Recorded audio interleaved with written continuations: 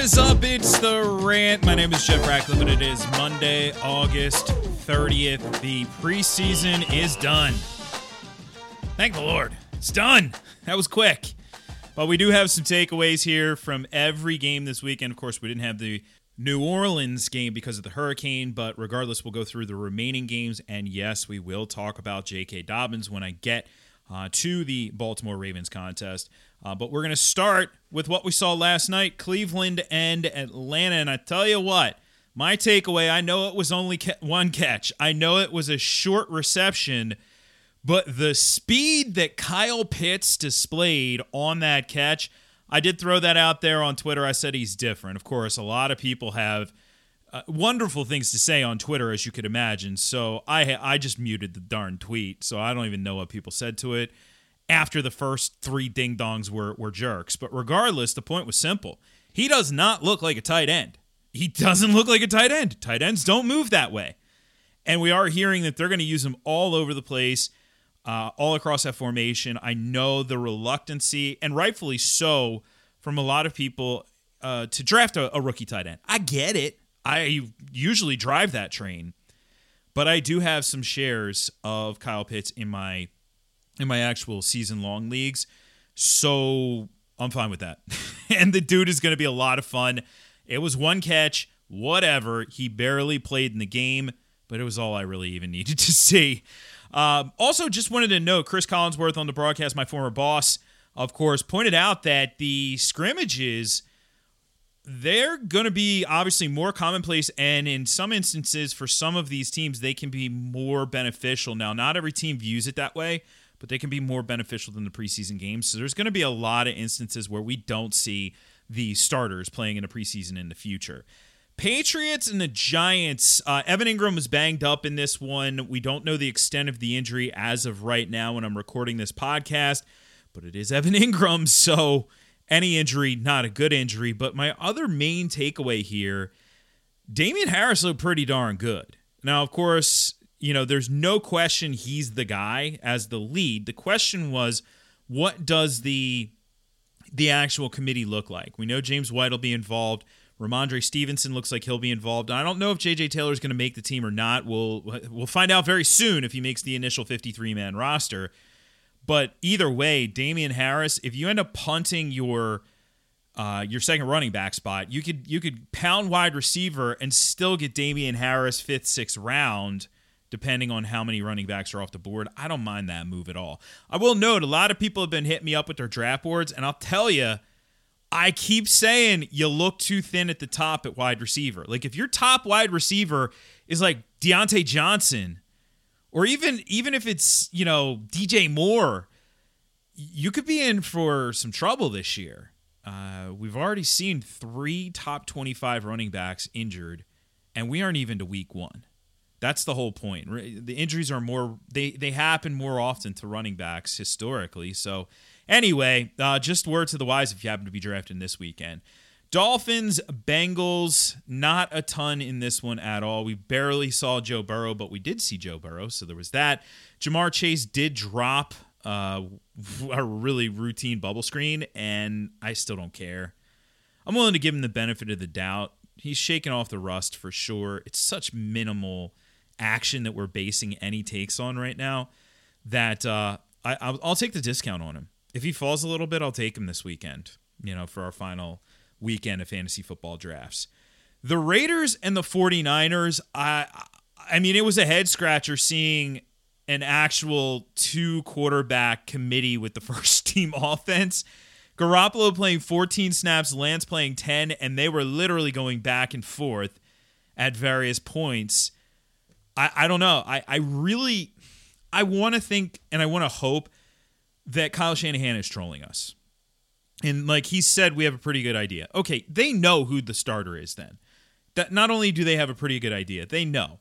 So is it Jimmy Garoppolo? Is it Trey Lance? I can't freaking tell you. I have no idea. I've seen some bright spots out of Trey Lance. There were a couple times where, yes, he has looked very inexperienced in the preseason. Jimmy Garoppolo doesn't quite have the it factor. Trey Lance does, but maybe there's more stability with Garoppolo. I don't know. I have no clue. And by the way, Lance, a lot of drops. He had a drop touchdown pass. 49ers got to clean that one up. As for now, I'm still drafting Lance late. I'm not dropping him if I drafted him already. I'm still hoping for him to take over early, not for us to have to wait. But at this point, I have no freaking clue what they're going to do there.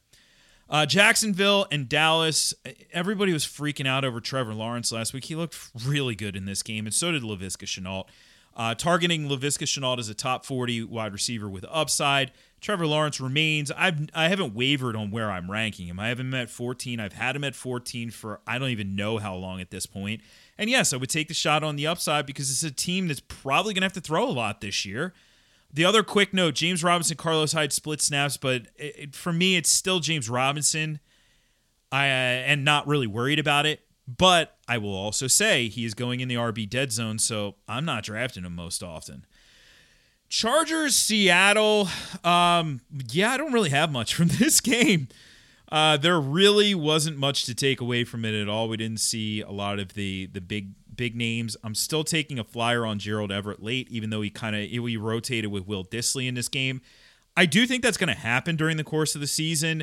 The team will use both of these guys, but Everett gives you the more dynamic skill set, the guy who certainly has the potential to pay some fantasy dividends.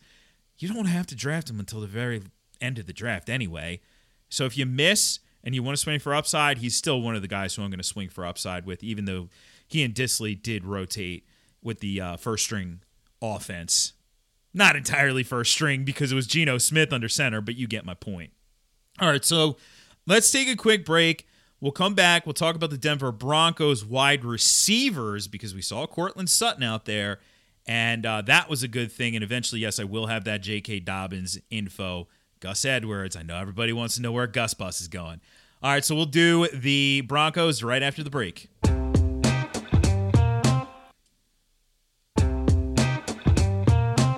So Courtland Sutton was back for the Broncos. Of course, they faced the Rams, and the Rams did not play pretty much anybody of note.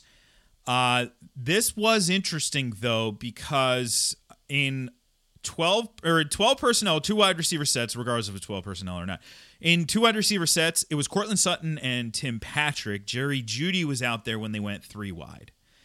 They can play some 12 personnel. They do have, got Alberto along with Noah Fant, so they could do that with this roster. So I don't know if this sticks. I don't know if they were trying to see what they have with Tim Patrick when he's out there in two wide sets. Because one would think that KJ Hamler's fully healthy, that the three wide would be Sutton, Jeudy, and Hamler, and Patrick would be the odd man out. But this did not suggest so.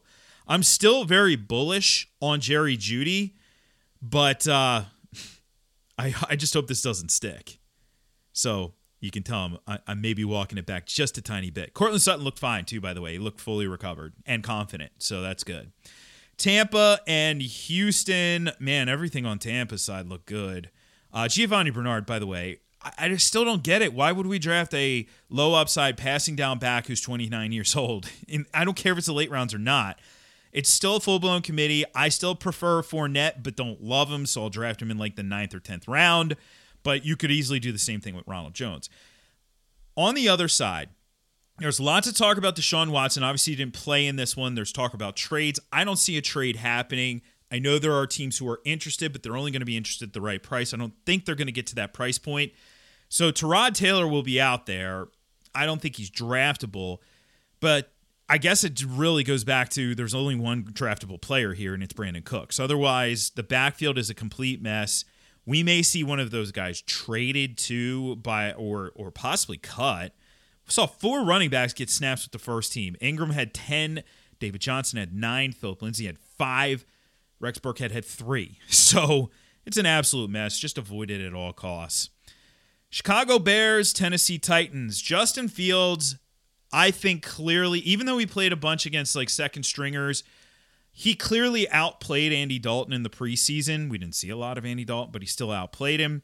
But he will not be starting in week 1 as of right now. Matt Nagy basically saying that Fields will be on the scout team offense, which is what the backup quarterback does. And that means no Justin Fields in week 1. Now, I don't think anybody truly expected week 1. Maybe you did. If you were paying attention to the news, Matt Nagy's been pretty clear about this. But I don't think it's going to take very long before we see Fields. So if you drafted him, just hang tight. He's going to have upside as soon as he gets in there.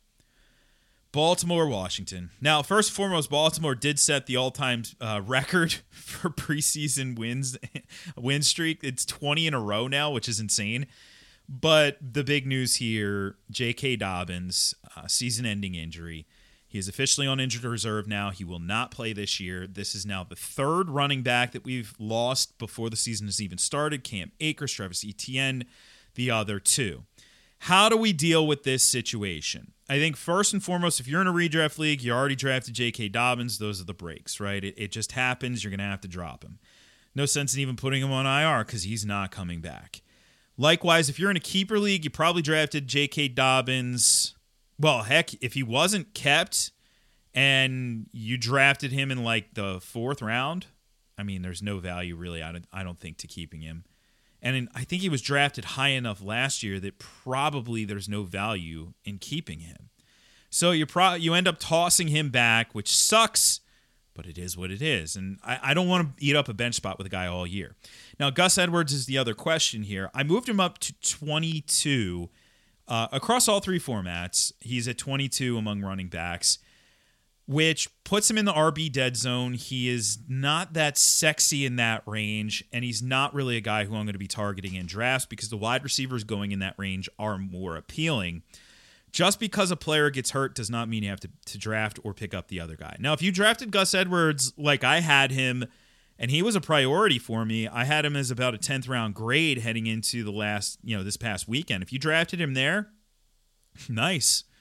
ROI, baby. But he's not a priority where he's going to be going now. We don't know if they add to this backfield. They haven't yet. Doesn't look like they'll be bringing in Todd Gurley. They may be waiting on whoever may get cut.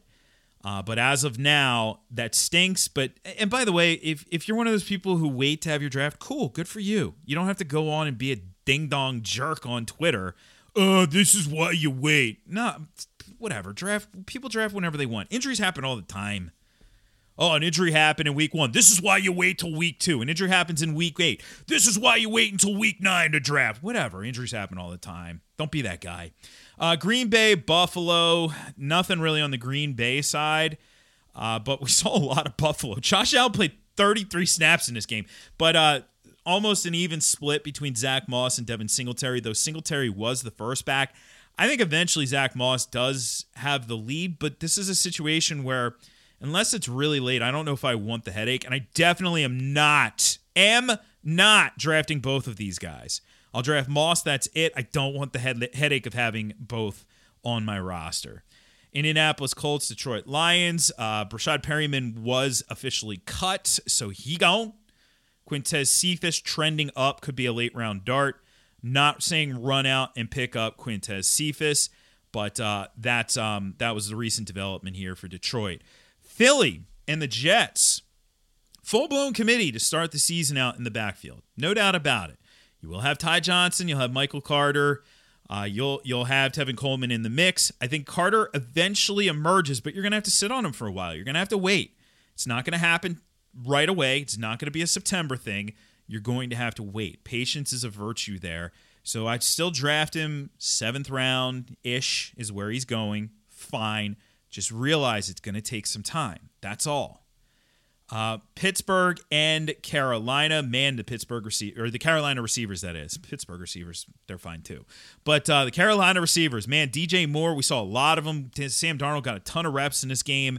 A lot of DJ Moore, a lot of Robbie Anderson. They are the priority too. Terrace Marshall is decidedly the number 3 receiver. It's clear as day that he's going to be out there in 3 wide sets, but that's it. So don't overvalue Terrace Marshall in drafts. And I would say go after DJ Moore out of value.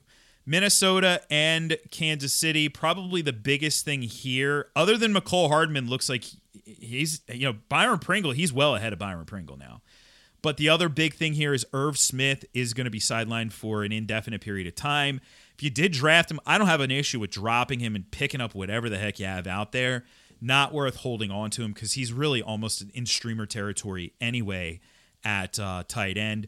Jefferson and Thielen didn't play in this game. They're still a little dinged up, but they'll be fine for the start of the season. But yeah, Irv Smith, unfortunately, one of the many guys like T.Y. Hilton, who also could be droppable, by the way. I didn't mention that earlier, but yeah, thumbs the breaks. It happens. All right, that's going to wrap it up for the podcast today. At Jeff Ratcliffe on Twitter, at Jeff Ratcliffe on Instagram. Getting to as many of those DMs as I can on Instagram. And, of course, over at ftnfantasy.com, updated the tiers and the top 100 rankings. They're free. The cheat sheets, well, they're behind a paywall, but they're worth it. Promo code RATPACK, everything updated for all the latest information. All right, I'll catch you on the flip side for another edition of the pod. I'm Jeff Ratcliffe, and I'm out.